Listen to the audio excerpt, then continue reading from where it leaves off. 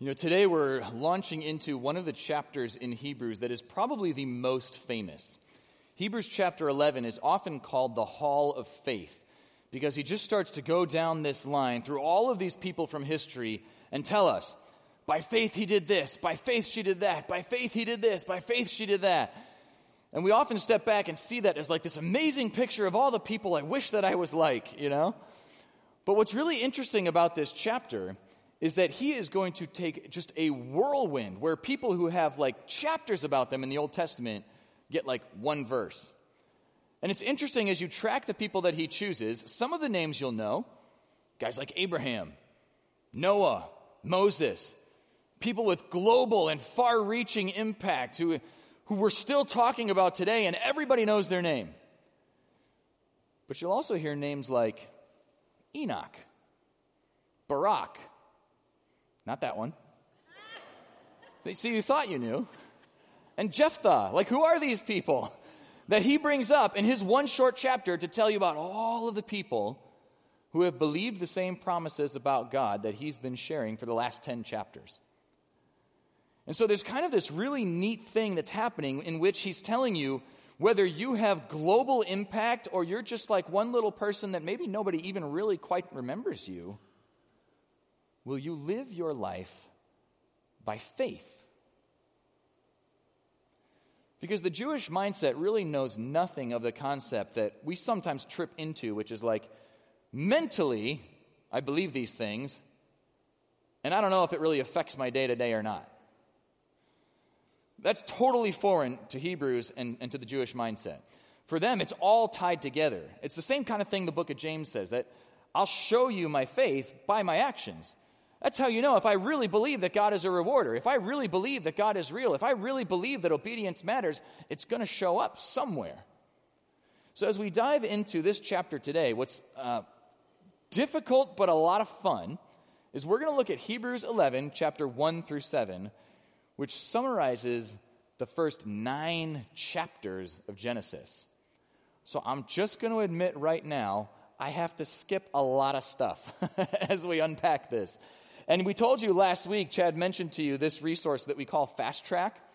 Well, the reality is, Fast Track gives you a fantastic summary, kind of an overview of the Bible, key people, key themes, and shows you how all of it is built around the person of Jesus Christ. Hebrews 11 goes so fast, even Fast Track has to leave out some of the things that Hebrews is just skimming over. And so some of those people won't be in here, which means the other thing that you want to pay attention to as we go through this for the next few weeks is the written pathway guide that goes with every message that we do on weekends. So it's printed in your program like this every week, but you can also get this online. So both Fast Track and this pathway guide are available as a PDF online. And so when you find this, what it's going to show you at the bottom is how to read ahead. So this is last week's that I'm holding, and it tells you how to read Genesis chapter 1 through 9 to get all the nitty-gritty and the details of the people that we're talking about today. Because you'll notice as we go through this, when you look back at the stories of some of these people, some of these men and women, you read it from Genesis, you read it from Exodus, all of them made mistakes. Yet strangely, kind of like he said in chapters 8 and 10, remember God said, I will remember their sins no more? When Hebrews records them for us, what God remembers to us is not their mistakes, but their faith. So we're going to jump into chapter 11, but to do that, we're actually going to pull in one verse from chapter 10. So look at 10:39 with me. It says, but we are not of those who draw back to perdition, but of those who believe to the saving of the soul. And then he rolls right into chapter 11. Remember, those chapter breaks are added just so we can find our place, but his thought keeps going. Now faith is the substance of things hoped for, the evidence of things not seen. For by it the elders obtained a good testimony. So what I want you to catch here is that word believe and that word faith. Those actually come from the same Greek root word, pistis. So what that means is, in fact, even believe, it looks like a verb to us right there, the people who believe. But it's actually a noun in the Greek. They are the believing ones, the believers. That's where we get a word like that. That what he's saying is these are people whose lives are characterized by the fact that they believe God. So to keep the role, another way you could translate this is to say that, hey, we're of those who believe to the saving of the soul. Now, believing is the substance of things hoped for, the evidence of things not seen. Well, so what does that mean? Because this verse might be a little bit more familiar. And a lot of times we step back from this and think, okay, it's the faith, and things not seen, like blind faith, right? Can't see it, don't know if it's real, not sure it's there, but you just got to believe. Well, there's a little something to that. But notice again, he says it is the substance of things hoped for. Substance is like the real stuff. And if you think about the way that he's used the word hope throughout this entire book, like if you can remember back to chapter 6, for example, he says we have this hope as an anchor for our souls. Remember we talked about that 20-ton anchor back in Hebrews chapter 6? That this is the idea that hope is not something I hope happens, but we'll kind of see. Hope means that it is guaranteed by God himself. Faith is the substance of hope. Faith is what happens in my life because I believe that's true. It's the evidence of things not seen. Although I have not seen the return of Christ yet, I am so confident that God means what he says that it shows up in my life. That the way we live by faith becomes the substance and the evidence of the truth of those things when we put it into action, just like the elders did. Now, all he means by that phrase is people from history, those who have gone before, those who knew God before we were ever born, and what did it look like in their lives? And so the first thing for us, I think, in agreement with this text, what I want for you, by faith, understand things not seen. And that's not creative at all. I'm ripping that straight from the text, because if you look at verse 3, it says, by faith, we understand. Isn't that good? That's where I found that. By faith, we understand that the worlds were framed by the word of God, so that the things which are seen were not made of things which are visible. Okay, what? So there it is, Genesis 1 and 2. 2 chapters of the Bible, all in one sentence. You just got it. This is him telling you about creation. Essentially what he has said is, we can actually understand it. You don't have to walk up to the Bible or walk into Horizon and turn off your brain and say, well, this is just a matter of faith. Now he's saying, by faith, we actually understand these things that are like impossible to understand. That by faith, if I believe that God really is who he says he is, that he really does what he says he does, then I can go back to Genesis 1 and 2. I can read the creation story. I can see how it describes that he brought everything from nothing and say, well, if God is who he says he is, that actually makes sense. I can understand how everything that we can see, we can taste, we can touch, we can smell, was put there by God. When he uses that word worlds, Greek gets to cheat like this. That one little word, worlds, indicates everything in the physical and the temporal. He's telling you God created the entire space-time continuum from unseen things. I love the way that Psalm 33 puts it. It says that he spoke and it came to be. He commanded and it stood firm. Like when you read Genesis 1 in the Hebrew, like we always hear it, and God said, let there be light. Read it in the Hebrew, it's literally, and God said, light. And there was light, because God wanted there to be light. That this is the power of the God that we read about in Hebrews, the power of the God who is making promises to you. That when you say, I believe, it's not in some vague thing that may or may not turn out. It's in the power of the God who created from unseen things. Now you're going to feel it how fast Hebrews is going through this stuff, because wouldn't you like to hang out there for a little bit and ask a few questions about creation and how that works? And we don't have time today. If only we could do like a whole series on that. Well, guess what? Chad did. And so actually, I want to show you our app real quick, because if you haven't downloaded this yet, or if you prefer to use the website, it's on there too. When you pull up the teaching stuff, you can see in this bottom left corner, book by book. You click book by book, And it brings you over to this right panel where you can see right at the top, Genesis. 46 messages out of Genesis. And the first batch of them is from a series Chad did a few years ago, exactly through those first few chapters in the creation story. So I'm going to tease you with that and say, hey, if you want to know more about that, you're going to have to do some homework. You're going to have to check out the app or the website and flip back to those pages and read it. Because I think what he wants us to do, why Hebrews wants us to keep moving, is he's saying, all right, so if by faith I can understand things not seen, well, so what? And the so what comes with his next example in verse 4. He says, by faith Abel offered to God a more excellent sacrifice than Cain, through which he obtained witness that he was righteous, God testifying of his gifts. And through it, he being dead still speaks. Okay, so how does that follow from understanding the unseen things? Well, realize what he's doing is he's moving through the timeline of human history.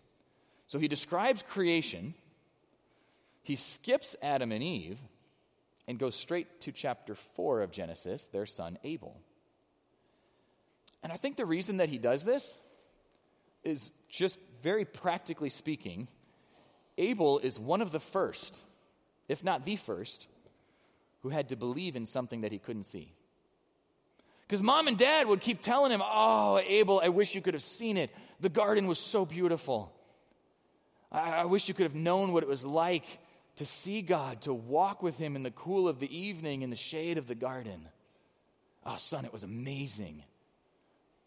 I long for those days. You can imagine Adam or Eve sitting with him, telling him how they wish they could get those days back, as now they feel like they can't see God anymore, but they used to just walk with him. But son, he told us he's going to send a fixer. He told us he's going to send someone who will overcome the evil that your dad and I brought into the world. Son, in the garden, we never argued. We never had fights in the garden. Life was so good back then. And Abel can't see it. And yet he believed. In fact, the story that we get of Abel, if you know anything about Abel, you know that Cain killed Abel. His whole life boils down to 3 words, and 2 of them are names. And what Hebrews is highlighting for us is there is something about Abel that he refers to as a better sacrifice, a more excellent sacrifice than Cain. So I'll let you go back and read Genesis, but the gist of it is that Abel brought God a sacrifice of animals, Cain brought from the fruit of the ground. Only that doesn't seem to be the problem. Because Hebrews has already told us the sacrifices don't really do anything.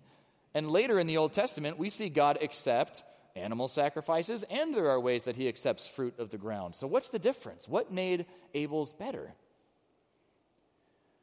I think the answer that Hebrews is trying to show us is faith. Abel had a relationship with God. Because in that story, when Cain's sacrifice is rejected, he doesn't say, Lord, what's wrong between us? No, he gets mad at God, he gets mad at Abel, and he kills Abel. And what we see throughout the New Testament, the reason that it says that Abel, being dead, still speaks, is multiple times he is called to mind as an example of the difference between a person who has faith and a person who, as Hebrews has been warning us for 10 chapters, is just doing the ritual. Right? That Cain would stand up and say, hey, I did sacrifices too, what gives? But it seems he didn't have relationship. He only had ritual. You see, in Hebrews has been careful to paint that picture for its audience and for us, that it's not about the ritual. It's not about the good works. It's not about how many times did you show up here or do that thing. That's not what gets us into relationship with God. Like Abel, it is by faith. I like how one commentator put it. He said that it's not only the value of the gift, it's the heart of the giver. And then he asked this question that you can ask yourself.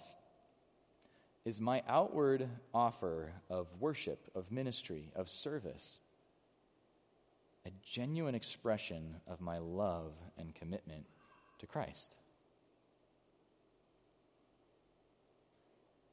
Do I do what I do because I hope God pats me on the back, or just because I love him? Because I hope then God won't get mad at me, or because I hope people around me will see it, or just because I love Jesus after what he's done for me? That's the picture that he's painting for us here. And you notice in verse 4, it says that he gets this good testimony. But notice that it's God testifying. Yeah, that's important, because the second thing I want to give you today is, by faith, obtain a righteous testimony. All right, so what does that mean? Because it would be easy to say, all right, how do I obtain it? That sounds like I got to work hard, and I got to make the list, and I got to follow through. And well, here's what I want you to see. When God testifies about you, he speaks very differently than you might about yourself. In fact, the next person on here has something very similar to that happen, because Enoch comes up next in verse 5. Now, Enoch is one of the ones you might not be as familiar with, but it says that he's got a testimony too. It says, by faith, Enoch was taken away so that he did not see death, and was not found because God had taken him. For before he was taken, he had this testimony, that he pleased God. Now, we often think of testimony as, I tell other people what I believe about God, why I believe about God, how that's changed my life. And that's good, that's true, that is a testimony. You're testifying about God. But what I love about this is, like, all of Hebrews 11 is literally God testifying about these people. And what he says about Abel, he was righteous. What he says about Enoch, he pleased God. I mean, don't you start to just get this picture of, like, the proud father who's like, you know what? You know what I like about Abel? I'd love to tell you. You know what I like about Enoch? Man, did we have fun. There's this picture of, it's not, look at all the good deeds Enoch did, look at all the, certainly it's there, but what pleased God about Enoch? Let's see, by faith, Enoch was taken away, so he did not see death, and he was not found, he was taken away, and he had this good testimony. It doesn't say anything that he did, except by faith. Enoch believed God.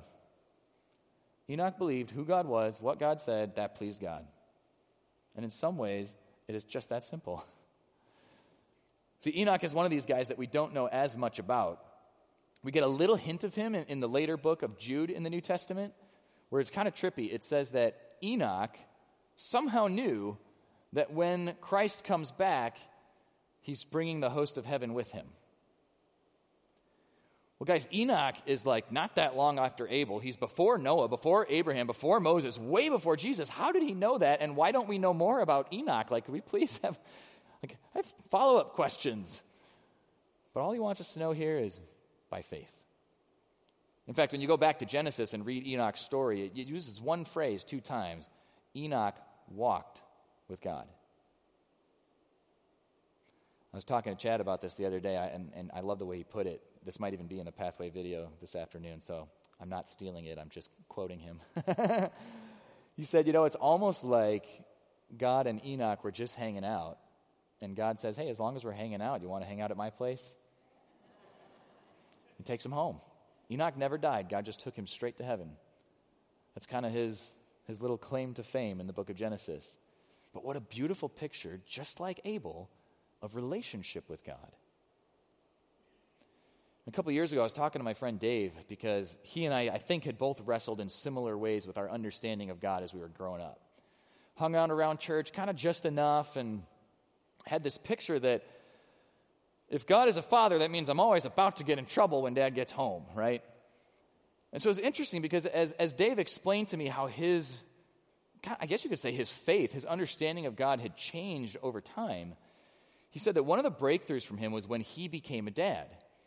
And he started to really understand what it meant that God was his father. And he said there was a day that he was sitting on the floor and he's playing trains with his son.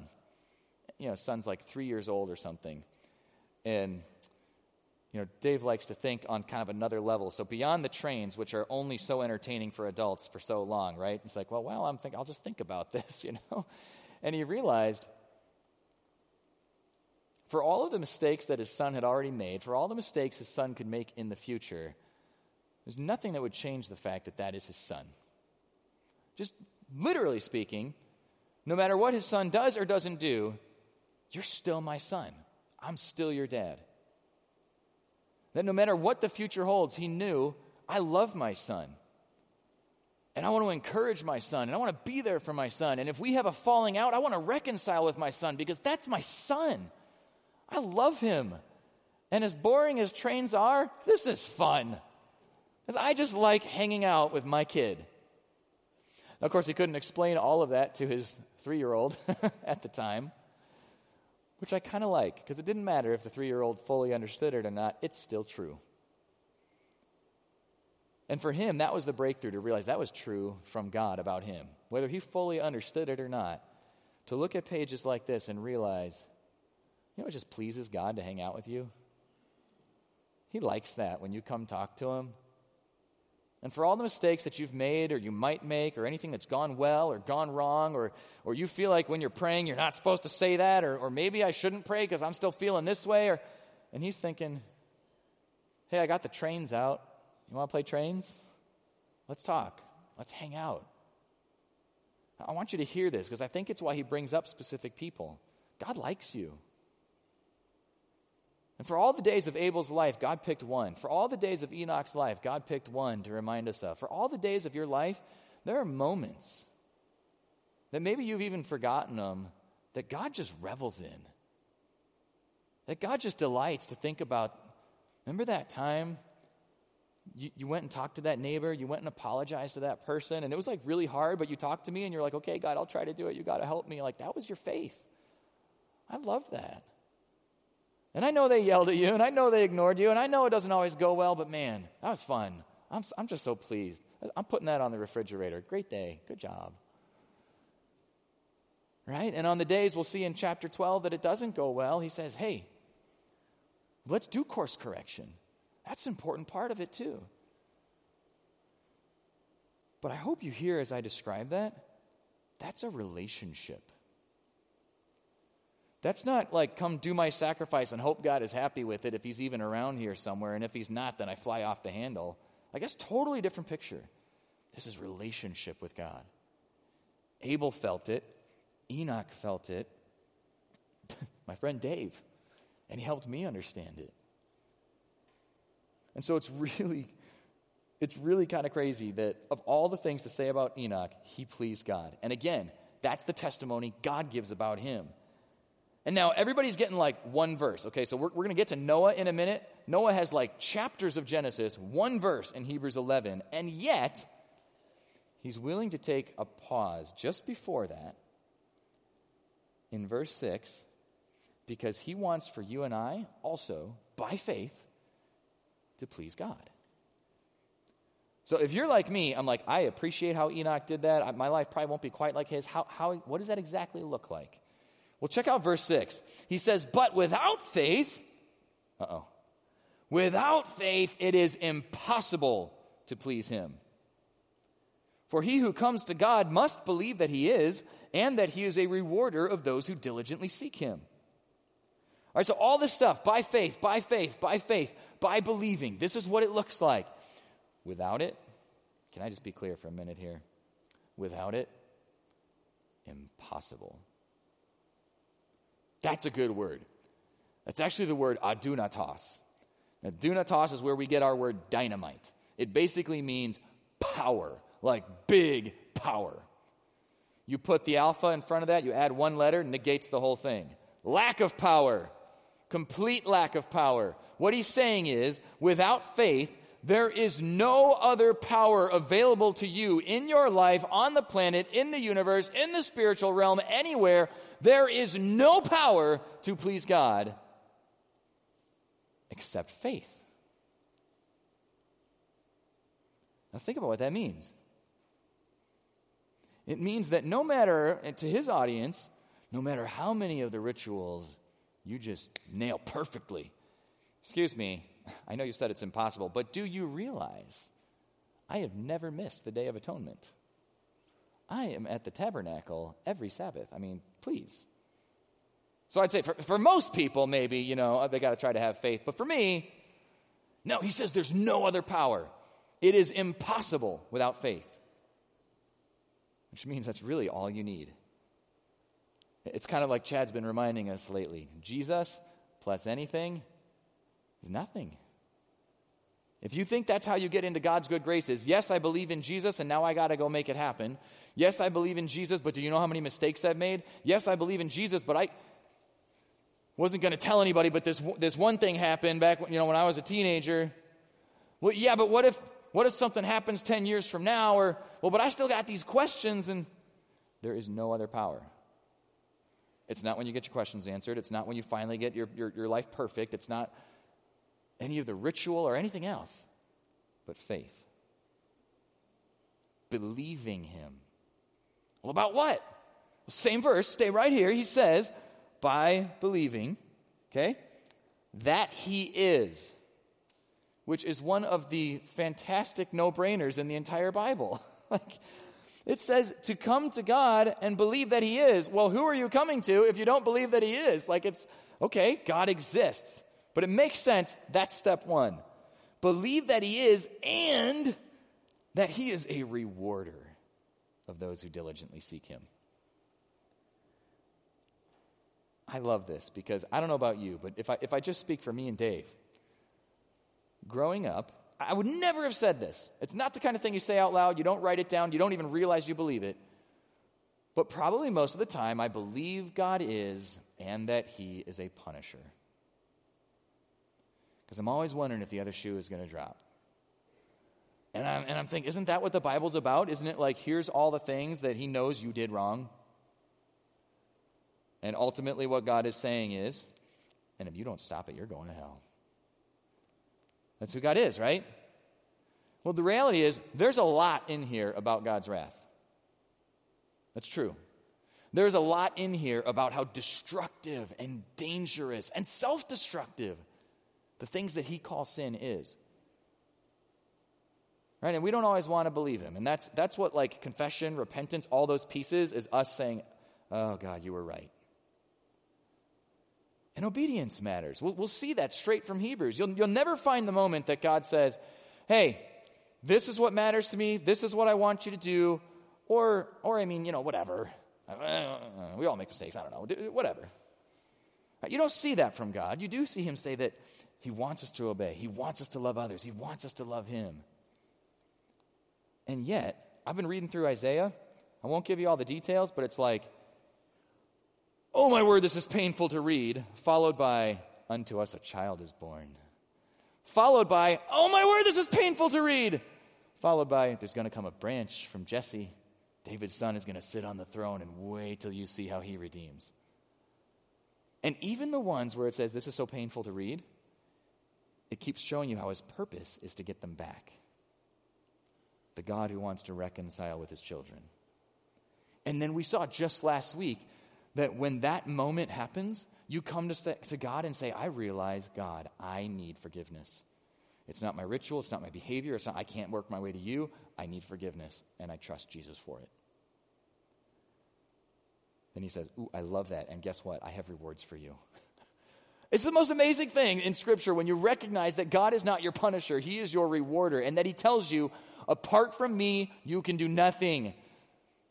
But stick with me and you'll bear a lot of fruit and it'll last forever.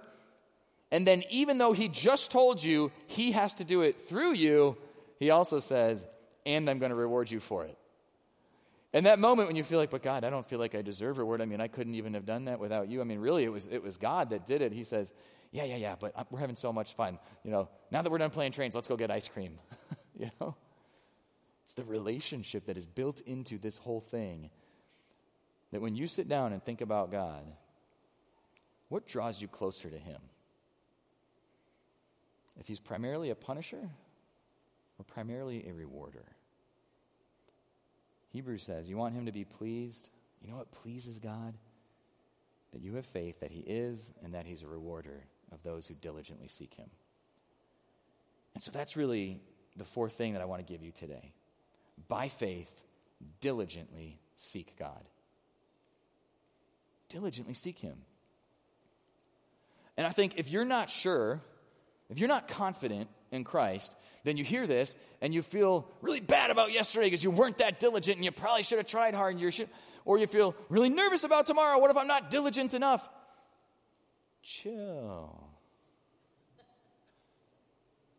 Remember Hebrews chapter 6? He's a 20-ton anchor for your soul in the very presence of God. That's the elementary stuff. Like if you've put your faith in Christ as your forgiver, you're saved. So let's move on. And what does it look like to live that out the way the elders did, to take that faith and put it into action? You and I both know you got to be diligent. It's true in every area of life. And I was thinking about this. If you think about it like relationship, before I got married, I would diligently seek my wife. I put a lot of energy into Melissa to make sure that she knew that I cared about her and that I loved her and that we're going to have fun together. And then I know I'm the only person this has ever happened to, but once you get married, then it's like, oh yeah, I think we're supposed to still try to go on dates and stuff. Like life is busy and kids show up and you're out of energy. And do you still diligently seek each other? Because the reality is, you know this if you're married, right? If you don't diligently seek the other person, technically you're still married, but it's not nearly as much fun. And that's the way I think you want to think about God.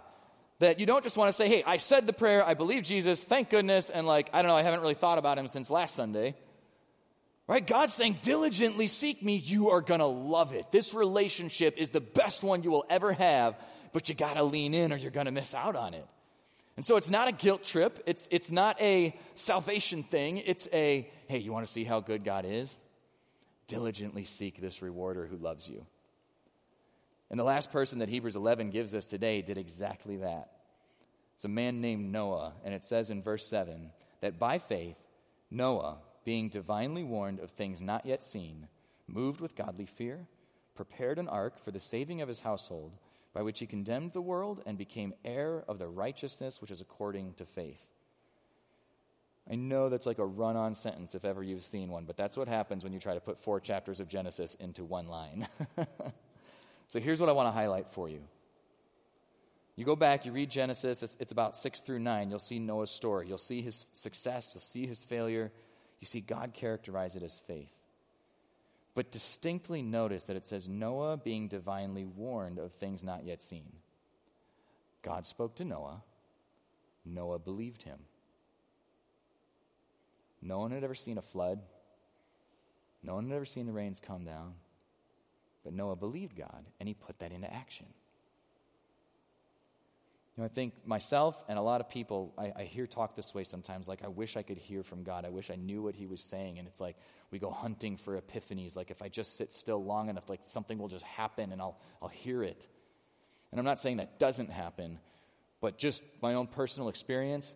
If you want to hear from God, like if you wish you knew what he said, that's why he wrote it down.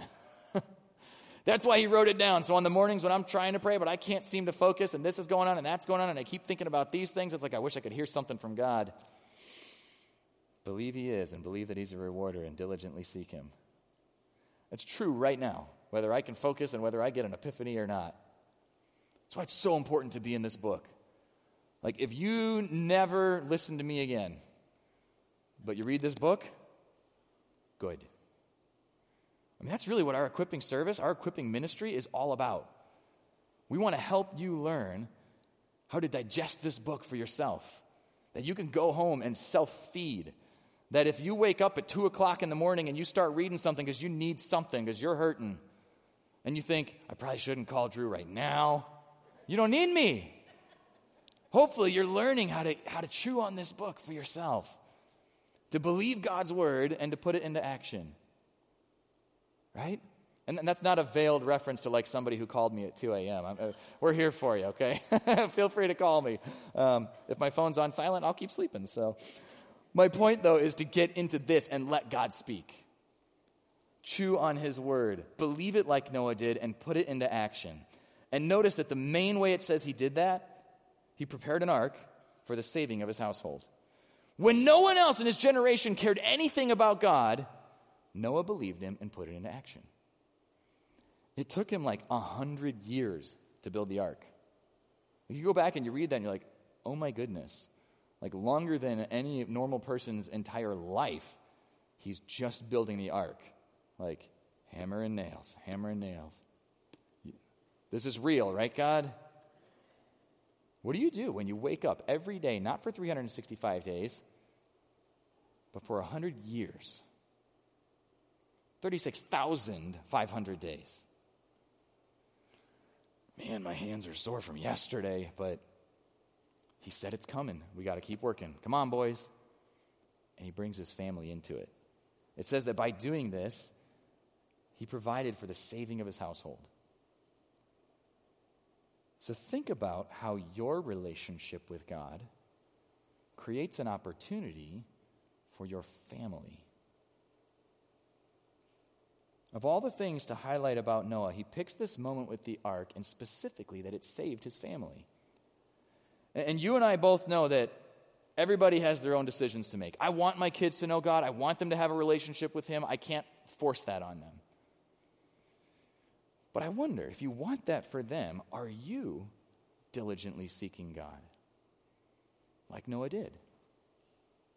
I want my kids to know God. Do I spend time getting to know God? Do I look at my life to see where I could live it out? I saw an amazing example of this a couple of days ago. I was at a wedding Friday night for a buddy who's attended Horizon here for a few years. And his journey has just been incredible. You probably heard me tell a little bit of his story. Because I met Joe and his wife Tracy a few years ago at one of our exploring studies, and he was a guy who said, he'd been around church, but he has no idea what's in the Bible, but he's going to read the whole thing eventually. And then I just didn't see him anymore. And I realized much later, they were staying connected to people at Horizon, but Tracy had started battling cancer. And by the time I saw Joe again, it was because I was performing Tracy's funeral. And I thought, that's it for this guy. That's going to be too much. He's going to get angry at God, and he's never going to come back here again. But Joe made a choice to diligently seek God. Because Tracy had a strong faith, and she knew that even if the cancer took her, she was going to heaven. And Joe kept hearing people say there's a way to see her again. He's like, yeah, I know about heaven and stuff, but he decided, as angry as he felt, if that was true, he wanted to know for sure. So he started reading. He started getting into Bible studies. He started diligently seeking if God really is who he says he is. If God is, and if he really is the rewarder that he says he is. So the most amazing moment at the wedding the other night, because as this process has gone on, Joe has brought one of his sons, actually both of his sons, into Bible studies here at Horizon. He's engaged his daughters because one of them is still struggles with, but I'm angry. How did Dad go from angry at God to I love God so much I read the Bible all the time? Could I do that? And so at the wedding the other night, it was for his oldest daughter, the first of their kids to get married. And he had to do this speech after the ceremony to kind of start off the party. So he tells a little funny story about Chris and Elizabeth and how they met. And as he leads into it, he talks a little bit about Tracy and what it means that she isn't here and how they're remembering her today. And then he says, with all of his family and all of his friends packed into this huge room and all the food's coming out, and Joe's telling us, he says, but the most important thing today, and I'm like, is these two people, right? He said, the most important thing today is that God loved you so much that he came down to earth as a human being and died for everything you've ever done wrong so that you can go to heaven too, just like Tracy did. So that you can keep celebrating with God forever, just like we're celebrating today. So let's raise our glasses to this couple. It's like, man.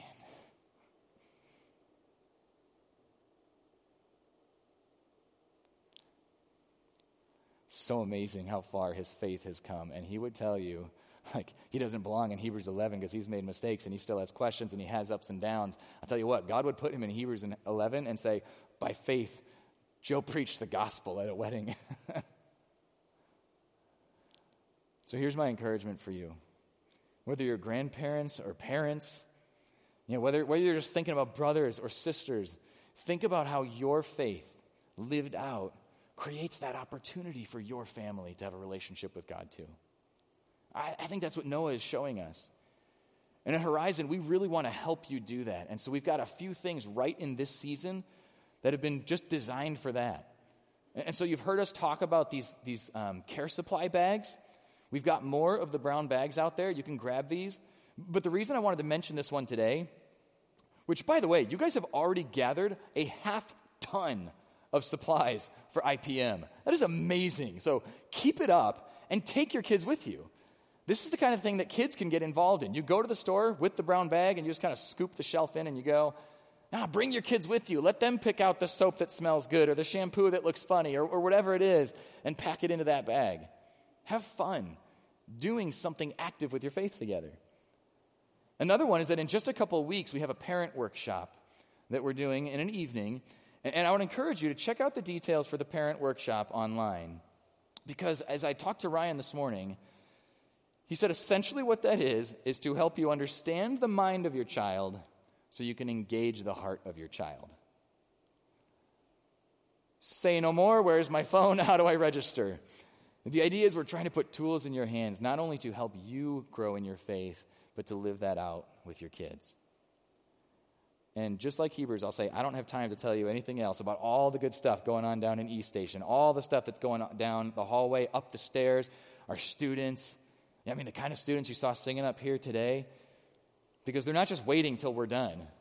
Sometimes if I go long, they're waiting till we're done, but they're not just waiting till we're done. They're engaging God too, all over this building, all week long.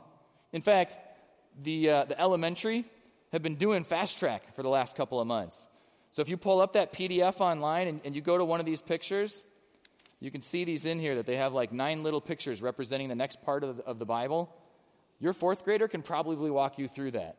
My 5th grader summarized the entire Bible for our family over dinner for like the last 6 weeks by just using the pictures out of Fast Track. That's what this place is for. So my encouragement to you, you're never going to believe this. It's going to be right on the nose. Live by faith. If you want to put it another way, act like you believe it. Don't just put it up here today, but when you walk out of here, live that out. And just know that God is pleased. Can I pray for you? Our Heavenly Father, I am just so thankful that you delight in us, that you are pleased with us, that you enjoy us, that you speak a good testimony about us. Lord, sometimes we find it hard to even think that way about ourselves, let alone speak it. And so I thank you for speaking it over us. Thank you for Abel and Enoch and Noah.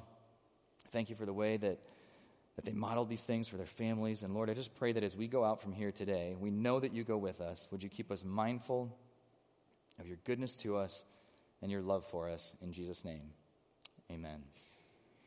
Hey, I would love to see you next week. You just need to know one thing, especially if you're sitting out in the tent on this chilly morning. Now that it's chilly, the tent is going to be closed. So starting next week, no services in the tent. But please continue to join us online or here in the chapel, and we'll see you next week. Thank you for coming.